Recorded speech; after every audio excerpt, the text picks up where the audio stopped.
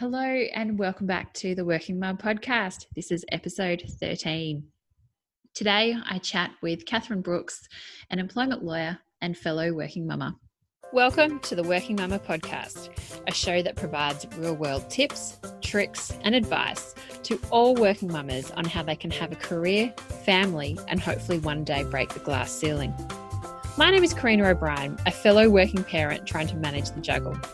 Each week, we'll be looking at all things related to working parents with special guests and solo episodes to help you navigate the world of having children and a career.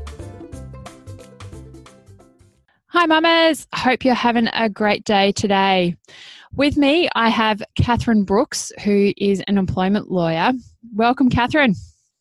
Hello, thanks so much for having me. Oh, it's great. We've been meaning to have this chat for a while, so it's great that we finally get to it. And I guess it's a different conversation than what we would have had a couple of months ago as well. Yeah, so maybe it was meant to be. The universe has told us now is the right time. I think so. So why don't we kick it off? And how do you best describe yourself? Okay. Well, I'm a working mama, so probably quite relevant to being on your podcast. So I'm 37. I currently have two jobs. I'm a lawyer and I'm also working with my family business where we do strategic fundraising. I have two young sons and a partner, Brendan, and we're raising hopefully strong feminist young boys.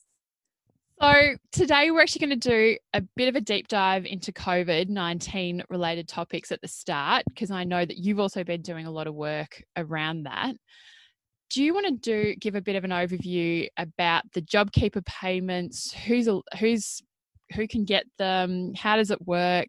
Because I know you've been giving some pro bono advice to people, so it'd be great to share that knowledge as well. Yeah, certainly. So basically in my day job, I represent employers, so that's the business side.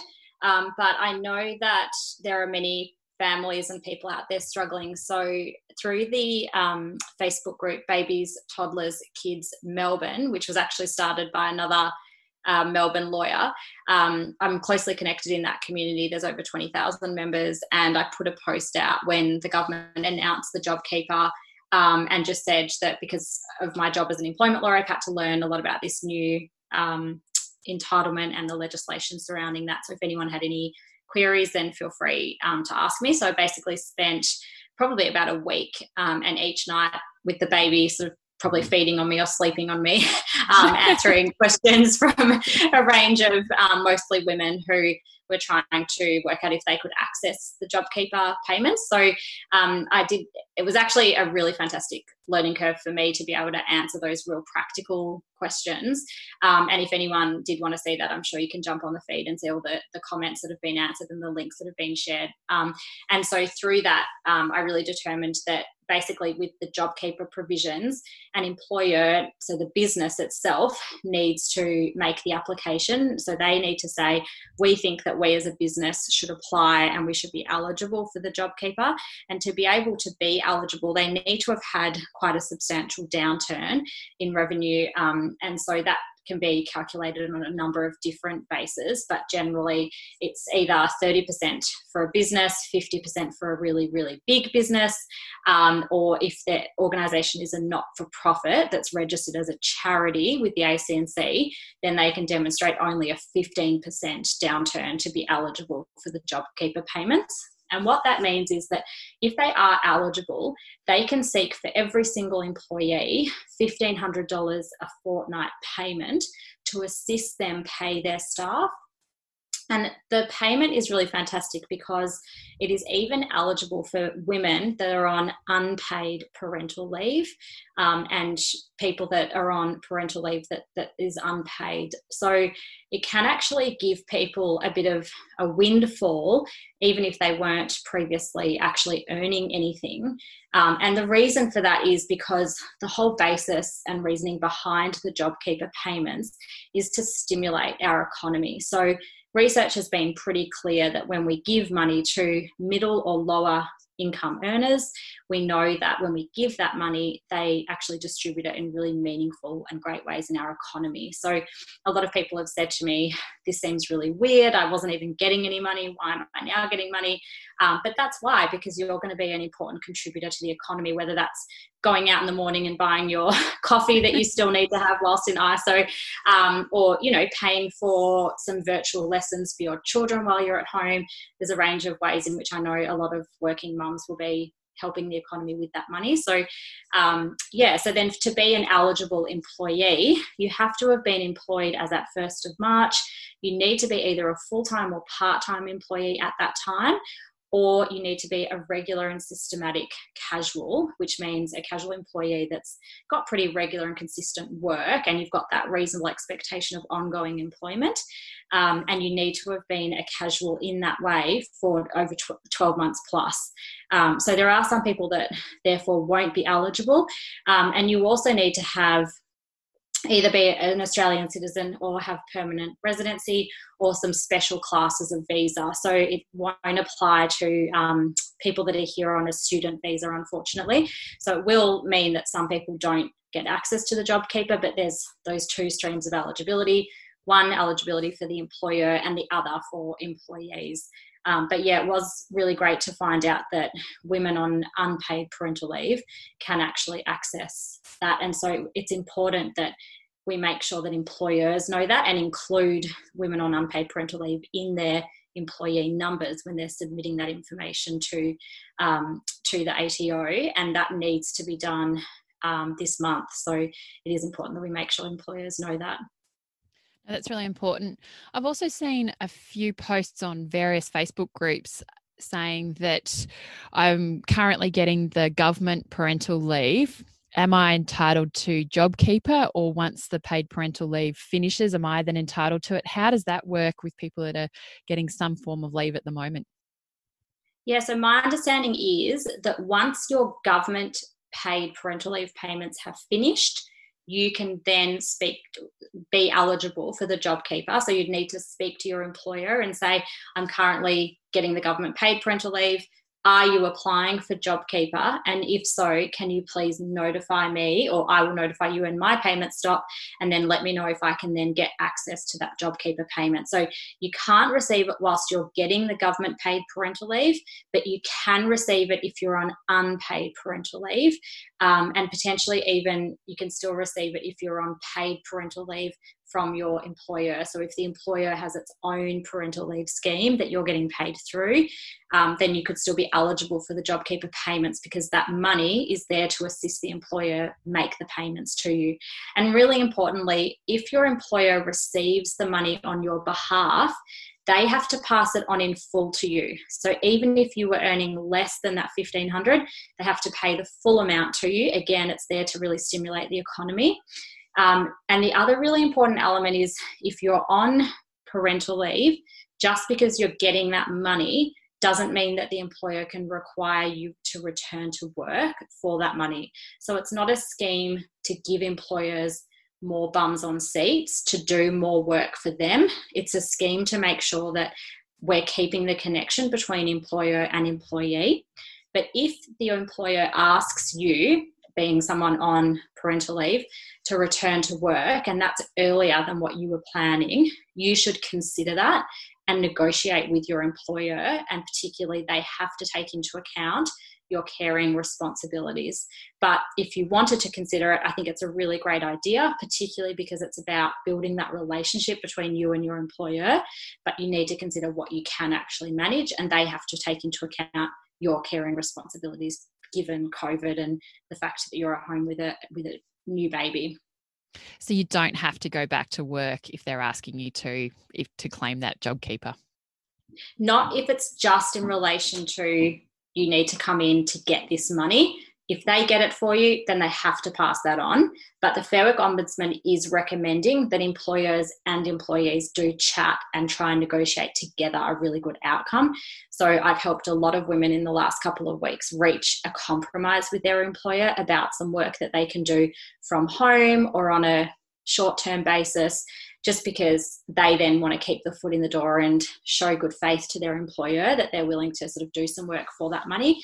But, if it's a really long time until you're due back and you just couldn't cope because you've got a whole range of caring responsibilities or, health issues, then that's something that you should certainly put to your employer and push back. Oh, that's really helpful. And I've also seen a number of people being asked to take pay cuts during the time at the moment. Have you been fielding many of these type questions? Not as much in relation to JobKeeper, but one of the employee lawyers that I do refer a lot to, Carly Stebbing, has been doing some great advocacy work on behalf of employees in relation to this. Some of the big four consulting firms have already implemented mandatory pay cuts. It's really important that employers still consult with you as an employee. There's supposed to be a consultation provision before they just cut pay. And also, ordinarily, you would hope that if there's a cut to pay, then there would be a cut to hours worked, and that's not happening at all times. No, I'm not hearing that. Yeah, so I think if that's what's happening too, you're being asked to reduce your hours and keep full. So cut your hours and keep full.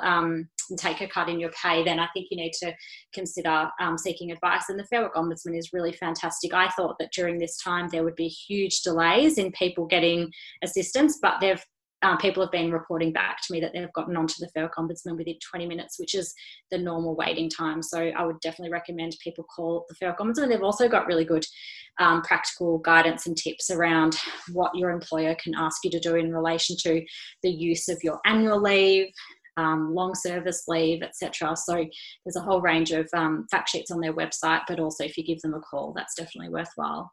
Oh, that's good to know that the Fair Work Ombudsman's still in that way, because I've had multiple friends just from a personal experience that have been asked to take pay cuts, extended leave, and I know a friend's husband didn't really have almost a choice, was almost being threatened to be made redundant if he didn't agree to the terms and conditions of the company. But it's good to know that the Fair Work Ombudsman out there to also advocate for the employees during this tough time.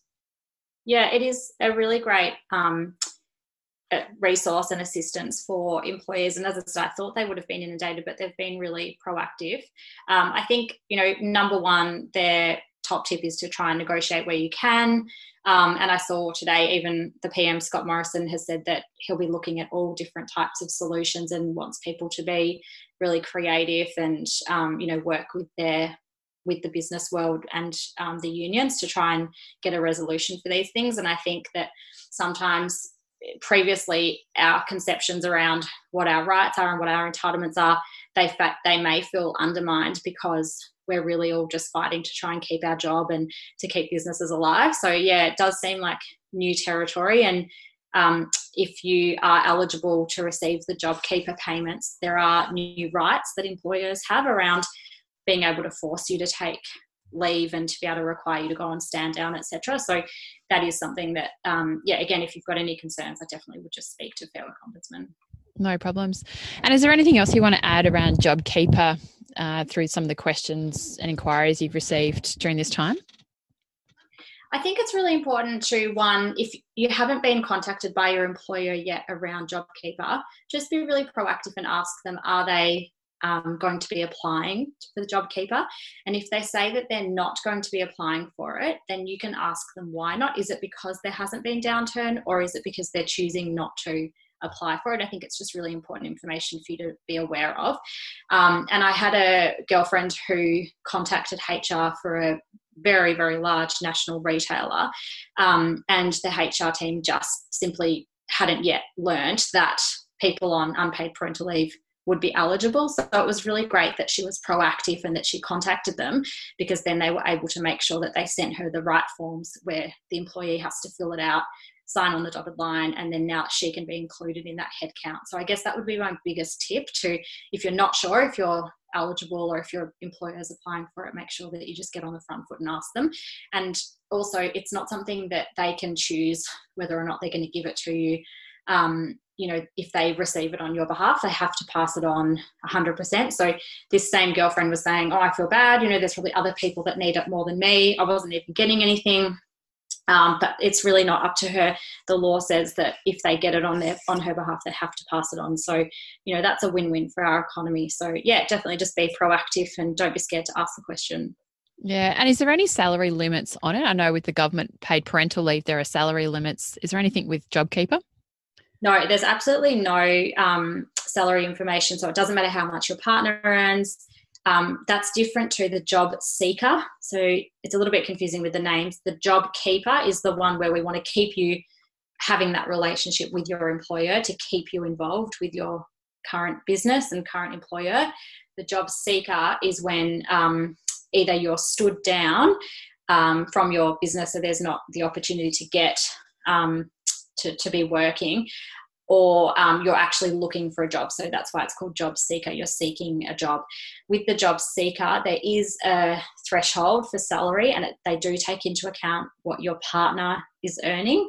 And from memory, I believe that's around $79,000, but you should refer to the Centrelink website for information on that. And particularly you should do that if you're not eligible for JobKeeper. You should be contacting Centrelink and seeing what it is that you are eligible for.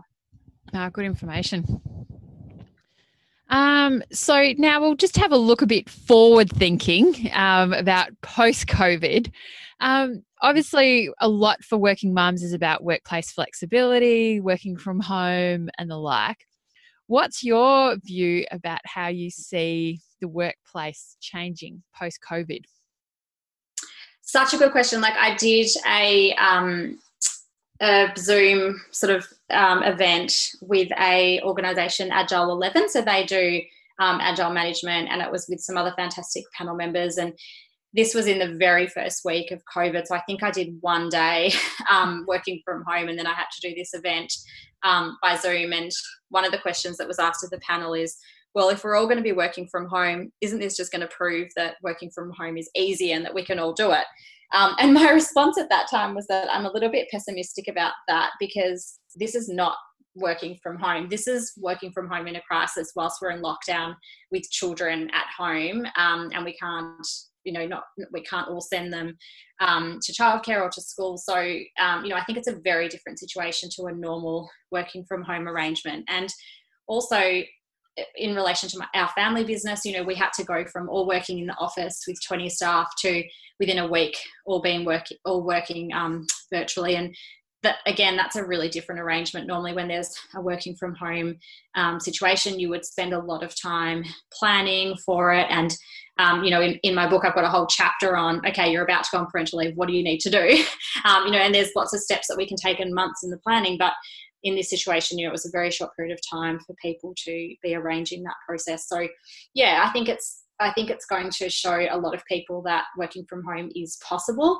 But I think we need to keep in mind that the current scenario is not the optimal working from home situation, which obviously everyone listening here knows. We know, but our employers may not know. So I think, if a boss says to someone, I think COVID-19 proved that you can't work from home, because when we were doing all these Zoom conferences, you had children running around and there was, interruptions, or there was a delay in you getting your work done. I think the response needs to be, no, that does not prove that working from home doesn't work. What that proves is that it's not going to be highly constructive if I've got 3 children that I'm trying to, school and keep homeschool and yeah, exactly, keep active. So,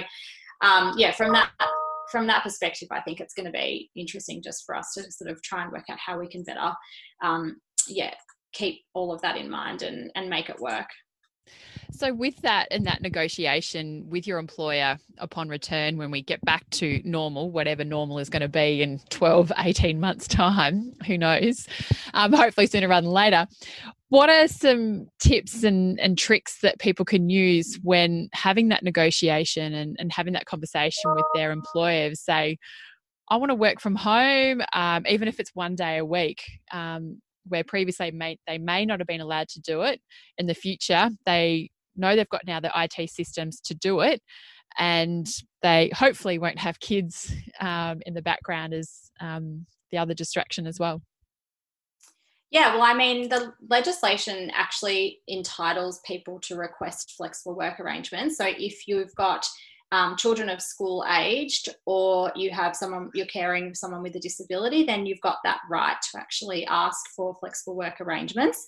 There are new rules around how the employer needs to respond to those requests. And basically, previously, an employer used to be able to say, oh, reasonable business grounds exist, and no, we're going to reject that request. And now there's an extra step that's been implemented, which means that before they refuse the request, they actually need to consult with you. So they need to meet with you, they need to have a discussion about what your request is, and then they need to provide you with more substantial reasons around refusing that request. So my biggest tip for working flexibly and changing a current arrangement is to have a lot of discussions with your direct manager and then their manager, if necessary, well before you actually put in a formal request to work flexibly. So the times in which I've seen employers call me and say, this person's put in, normally a woman, has put in a request to work flexibly.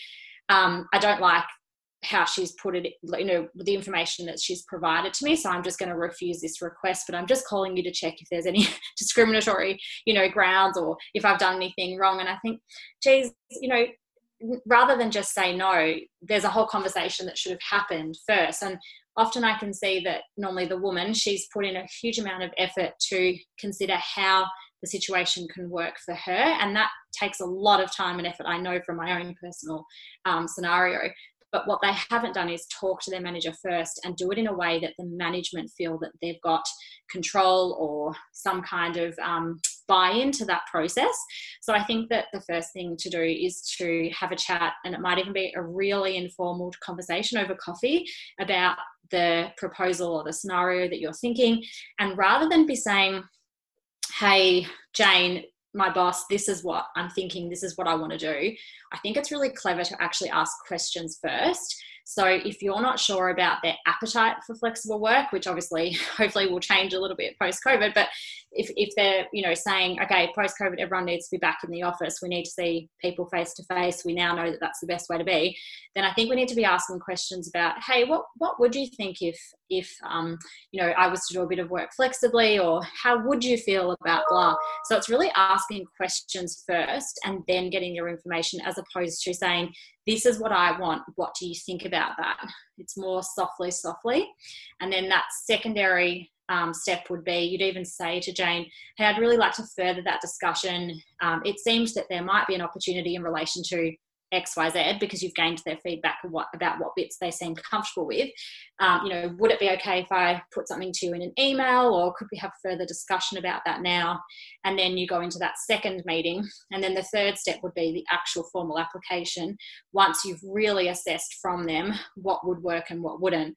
And in doing that process, what you're doing is making sure that by the time you put in that formal application, you're not putting in information in there that you know they're going to reject. So, for example, if you know that they're absolutely not going to let you miss Monday 9 a.m. because that's a team meeting, but that team meeting doesn't happen Tuesday, Wednesday, Thursday, then you can make sure that you say, I will be in the office at 9 a.m. Monday to do this team meeting, and then you can try and work around it. So you're really putting your best foot forward before you put that application in. And then I think if you do get some kind of negative response from that application, it really should be positioned in a way that when I put this application in, I then want to discuss it with you. So it's not a yes or no answer. It's here's some options for your consideration. Again, it's a little bit of managing up and stroking the ego, allowing them to feel that they've had control of the process, allowing them to feel that they've been able to buy into it, giving them some options. It might be that you don't show all of your cards at once, but you just put in some things. And then when you actually meet to them face to face, it might be that they don't agree to 100% of what you've asked for, but you get 70%, and that might be an outcome that you're prepared to live with. So yeah, I think the times where I see that whole process fall down is when the employees thought really hard about what they want, but there hasn't been a discussion in the lead up, and it really just results in a no as opposed to a further discussion. So yeah, that would be my tip around how to request and then how to kind of work through that process to get what it is that you want ultimately. Yeah, and I think a lot of employees will be asking about flexible work, and and going forward, it'll be interesting to see how our workforce dynamic and makeup actually changes post-COVID. And I think also not only for the mothers, but also for the fathers. That'd be a good win out of this as well, because I know there's a lot more fathers out there that do want to work flexibly, and may have the days from home and the like, where because they've also been helping around the home quite a bit, hopefully. It'd be interesting to see in the mirror ball about what comes out in the next few years from the washout of COVID.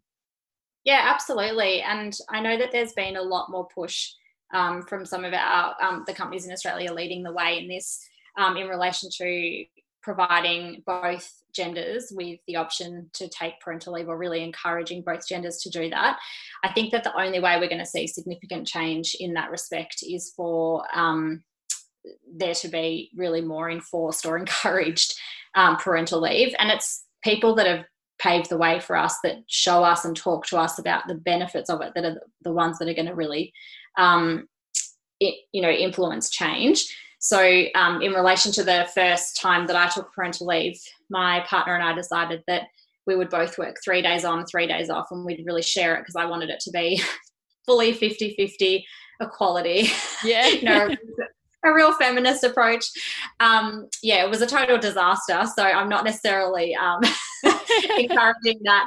But one of the good outcomes of it was that one of my colleagues was a male junior lawyer in my team, and he said that he'd never even thought of being able to work flexibly and take unpaid parental leave and do it in the way, or a similar way than what Brendan and I had done. And so, it was just the mere fact that Brendan and I were talking about what we were doing and looking at alternatives, because I didn't want to take a full 12 months off, that he was then able to think for his own purposes. And he has now just commenced his first few months off as part of his parental leave.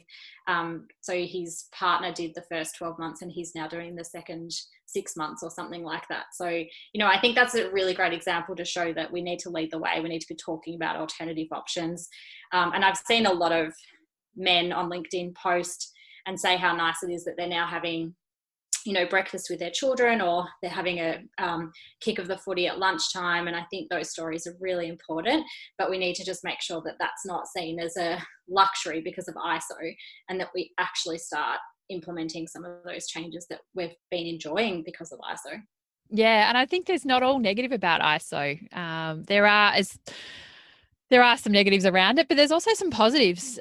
Certainly that lunchtime kick of the footy. I know that for me personally, I'm loving a bit more exercise, and my husband's also spending more time at home with our son, so then he can enjoy that time that otherwise he wouldn't have had. And he's also said that to friends, of saying this is an advantage. He gets to see and hang out a little bit more than what he's been doing in the past, which is, it's not all negative. Yeah, absolutely. And I'm just loving not having to commute every day. And I didn't even have a long commute, but I think it does really add to that additional mental load. If you, as a primary carer or whatever, as a co-parent, if you're trying to work out the schedule, that commuting can really add it, time to your day, and also eat into that time with your kids. So I think that so many of these flexible work options and the tech platforms that we've been using during this time are really going to demonstrate that there's a lot we can do, not necessarily from the office. So that's a really good positive. Yeah, 100%. That's why I'm going to be really interested to see how everything comes out in the wash up post-COVID. It'll be really interesting. You've talked about parental leave just before for males, and I know there's a lot that goes on around as well with females as well around parental leave and what they're allowed to do, even the keeping in touch days as well, and that's not well known by a lot of people. Are you able to give some background on those topics to help people out, particularly around the parental leave? Yeah, absolutely. So I was actually working for Australian Industry Group when they lobbied pretty hard to make sure that the keeping in touch provisions were implemented in the Fair Work Act. And at the time, I'm thinking this is strange because Australian Industry Group are an employer representative group, and here they were advocating for additional responsibilities to be placed on businesses. But Heather Ridout, who was the CEO at that time, she explained to me that it's really important because if businesses are keeping in touch with their workers, they're much more likely to get those workers back on board. And they can also communicate a whole raft of changes that are happening. And I actually think that it would have been better for the legislation to have imposed mutual obligations, so for both employer and employee, because where I've seen the keeping in touch provisions work best is where the employee themselves is actually being really proactive in relation to their own engagement with that business. And I think that where I see people being made redundant, it's because that person and that manager or that employer really didn't keep in touch and have sort of ongoing and continuous discussions around, that person's role and how they were going to come back into the workplace. And, it's really easy under the legislation for an employer to be able to say, there's change in the operations and we now no longer need that role, so your job's made redundant. And the Fair Work Commission, they have to be pretty careful about not telling a business how to run their business. So they do give businesses a lot of leeway to say whether or not they need a role. So it is a pretty easy out under the legislation to make someone redundant if they're on parental leave. But it does need to be a genuine redundancy. And I think that if we as employees can be really proactive and really engaged, even, to be honest, when we don't want to be engaged. So, I know that feeling. You're Yes. 6-8 weeks in, you've got a newborn, you're still struggling to learn how to breastfeed, maybe you've got multiple children, like it's stressful no matter what situation you're in. But I think even just an email to the team, checking in, or when you're ready, taking the baby into the workplace, just really keeping in touch and making sure that they know that you're still alive, you're still well, and you're still intending to return to work, even if in your whole heart and mind, you're not sure if you actually want to go back. I think it's really good to make sure that you've got that seat at the table. Of course, you may have that seat at the table by law, but as I said, there's ways for the employer to legally make your job redundant. So I think it's really good to make sure that you're very present and always talking about your return and what that might look like. And even if you're not sure in what specific circumstance, to still be talking in those terms so that your manager knows, okay, that person's coming back, they're still part of my headcount. And then the keeping in touch provisions that are their obligation are to make sure that they're letting you know if there's been any substantial changes within the business. And that can even be just as simple as there's been a change in the software that we use, or we're actually rejigging our office and there's going to be a change in where your desk is located. So even really practical, simple things like that, they actually are obliged to get in contact with you and talk to you about that. And I've had a lot of people that have said to me, the only time my business or the manager contacted me was when I gave birth to my child and they sent flowers to the hospital. And it's been now 8 months, 9 months, whatever, and I still haven't heard from them. And in that situation, obviously that's crap and that's really poor management. But I think there's also the onus on the employee to make sure they've got that foot forward and that they're talking. So my best advice in those situations are, they might be in breach of their keeping in touch provisions, but that's not really going to help you. What's going to help you is if you get on the front foot now and request a meeting with your manager and talk to them about how you're going and find out how they're going and what changes have happened in the team and how can you best position yourself to come back and get that job and that position back. Yeah, it's that two-way communication. Yeah. And you've also talked about redundancy. So often you hear about women that are returning from mat leave and they've been made redundant. It's sad how many times this happens. Why? Like, I know you say like you can do reorgs and that, but it's more of a comment. It's really unfortunate because, as we know, working mamas, we're probably, if not the most productive people in the workplace. I've spoken to other people saying if they hear someone's a mum, they will hire them because they know how efficient and productive they are. Whereas you get some organisations that think it's probably too much of a hassle to have a part-time worker, and instead they're made redundant. It's a real sad state of affairs when you hear it happening time and time again. I totally agree. Yeah, and I think it's wrong. I mean, as I said, by law, you have the right to return to the role that you left so that your job is actually preserved and your position is preserved, so that you've got that right to take the parental leave that's given to you by legislation. So that can be 12 months and up to 24 months. And then you've got the right to return to that role. Unfortunately, as you're saying, there is the out that the job can be made redundant. And I did speak to Elizabeth Broderick about this, and she was facilitating the Australian Human Rights Commission at that time. And she'd actually just come back from these Nordic countries, and they've got amazing flexible work. And amazing parental leave as well. The amazing paid parental leave. And I said to her, well, how do they manage flexible work? Because for me, representing businesses, particularly small businesses, if someone takes 12 months off, let alone 24 months, that's a really long time in the life of a small business. So things can have really drastically changed in that time. And if they've had to rejig the business to deal with someone being away for 12 to 24 months, that can often then lead to the redundancy being implemented, which is not good for anyone. So I was asking her, how do these Nordic countries deal with it? And she said, Catherine, people don't take 12 to 24 months off. They take much shorter periods of time because they're allowed and enabled to return flexibly. So I thought, isn't that interesting? If we were able to come back on a real flexible basis, 3, 6 months, 8 months in, then we're able to still keep that connection. It really comes back to that discussion we had around the keeping in touch provisions. We're able to still keep that connection. We're able to build our professional life and our networks, and we're not taking those massive chunks of time away, meaning it's probably easier in some circumstances to get back into it. But the thing that was missing at that time, and I think we've still got a long way to go in Australia, are businesses enabling people to work flexibly. And so again, I hope that COVID-19 has really shown businesses that if people can prove that they can make it work in this kind of crisis and this awful pandemic atmosphere, then surely we can prove to them that we can make it work in the good times. So fingers crossed, there's a bit of optimism.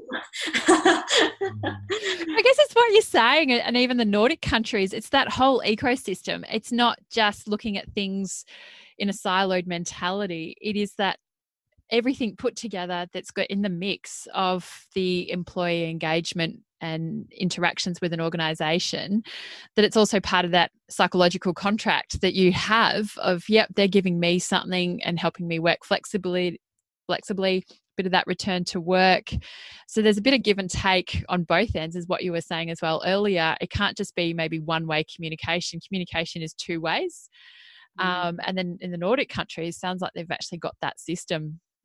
Yeah. And the other thing that they've got, which you alluded to earlier, is they've got much greater gender balance. So if the other partner, normally the male, if they don't take the paid parental leave, they're actually disadvantaged from a tax perspective. Wow. It's not even a question now. There's a huge uptake of paid parental leave being taken by men. And I think that goes massively towards reducing the mental load on the female counterpart. We don't yet have enough statistics and information on same-sex couples, but from reports from places like Better Place Australia that have a rainbow family service, they say to us that there's a lot less issues when it comes to gender equality and the division of labour between both genders. But we certainly know from these Nordic countries that because both partners get paid parental leave and there's that forced time off, I think that does make it a lot easier for people to transition back at a time that suits them. It assists them in the time that they actually really need to be there. And the other thing that a lot of these countries are doing, like so Spotify, who's owned by Sweden, they actually have the ability that their employees have the ability to take that paid parental leave at a time that suits them up till the child is around 6. You don't just have to take it all in that first year. If you want to go back to work earlier, you can take some when the baby is born, and then you can take some at a later stage. And I think that's also a really great option as well. So hopefully we'll see more of that. We're seeing a lot of Australian companies leading the way, and the ones that are leading the way are utilising Circle In, which is a fantastic new sort of flexible work and parental friendly business. So I think we're seeing some really good improvements, but it's tough on small businesses. I think we can't just expect that small businesses can offer what big businesses do. We need the government to put in a lot more than 18 weeks minimum pay. Yeah, definitely. And I know that in my personal situation, when I had my son almost 2 years ago, my husband's firm wasn't as supportive around even him taking 3 weeks leave. So him taking extra time off to help share that load was never actually going to be an option. And the fallout of that actually meant about probably less engagement from him with the firm. It was a big turning point. So, but I've also seen conversely organisations that allow fathers to take 3-6 months off to be then that primary care for a period of time. The employee, that psychological contract is so much higher, and the family are actually bought into that whole company as well, because they're not only just helping that employee, but they're actually helping the family have those memories together. And it's really interesting to see the difference and the way that people talk about their jobs when they do have that positive engagement with flexible work and parental leave, as opposed to when they don't. It's hopefully the conversation starts changing more. And again, that's another positive outcome, hopefully, that people can advocate for from COVID. Yeah, absolutely. All right. And Catherine, I know we could talk all day on some of these topics, but importantly as well, how do you work flexibly? Yeah, so I basically, at the moment, am working really flexibly for the law firm that I consult to, Law Squared. So in that sense, I really just do the work that's required and email at the end of the week the hours that I've put in, and that's how I'm working with them. And because their founder is 32, everyone works flexibly. It's an incredibly progressive firm that provides a lot of nuances. So really individualizes that employment relationship depending on the person. So that's been really fantastic. And then in relation to my family business, I had to put in a formal request to my father, who's the chief operating officer. And I actually started with them doing 9 till 2, 3 days, then 9 till 2, 4 days. And now I'm doing 9 till 4, 4 days. I think that the one thing that I've learned the most from having 2 children and working flexibly in very different scenarios with baby 1 and baby 2, but the thing that I've learned, that I guess it's been consistent, is never to think that the request that you're putting in to work flexibly is the thing that you have to live with for the rest of your life. So, when we normally go for a job and there's a job application, then you get the contract and it's like, here are the hours, they're Monday to Friday, 9 to 5 or whatever it is. And you sign on the dotted line and that's it. You go ahead thinking these are going to be my work hours.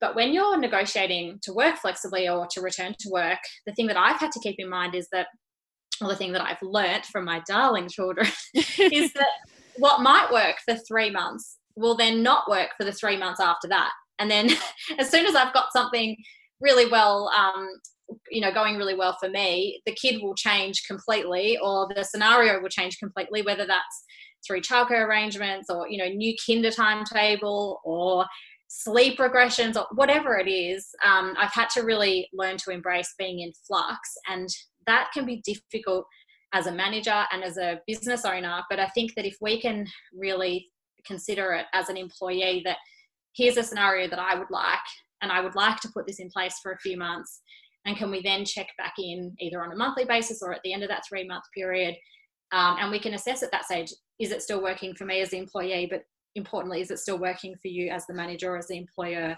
And if you can keep that fluidity and the conversation going, then I think that can really help. So for me at this stage, it's 9 to 4, Monday to Thursday. I love having my Friday off, because it means I get, that really nice day alone with the 2 kids.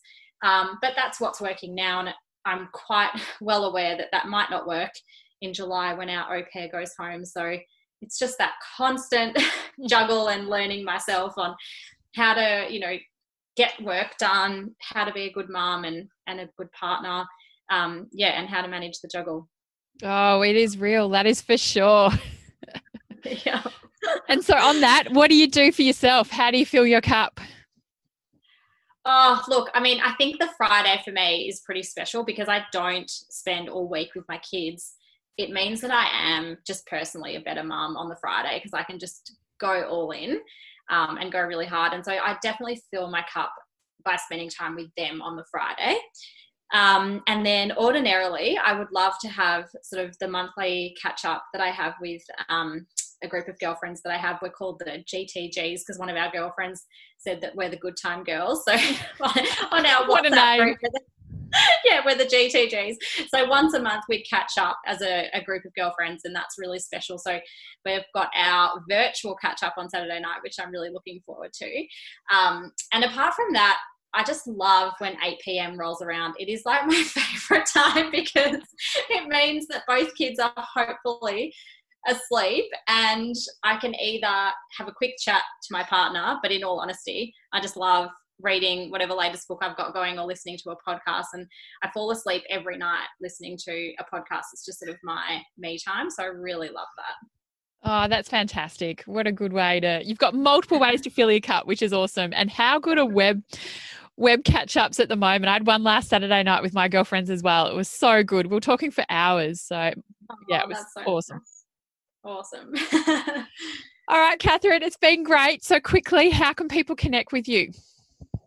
Look, I'm pretty active on Instagram. That's probably my favorite platform. I'm at Let's Make It Work Baby.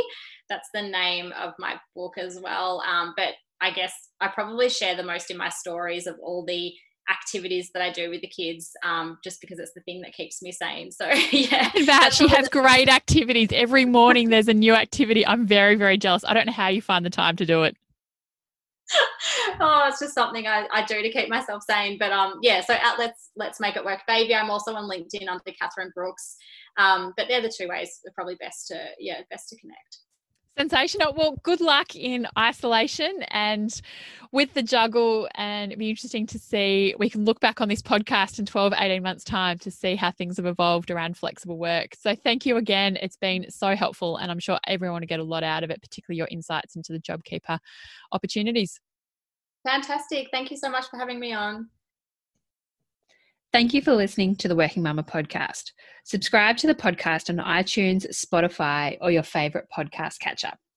I invite you also to join the Working Mama community on Facebook and join in the conversation with other like-minded working mums.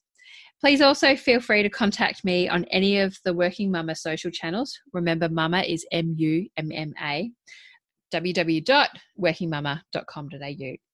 I would appreciate you to share this podcast with friends and colleagues, especially those that are parents managing the juggle. And I would really appreciate if you had to take the time out to leave a review of the podcast. Thank you, and see you next time. Have a great week.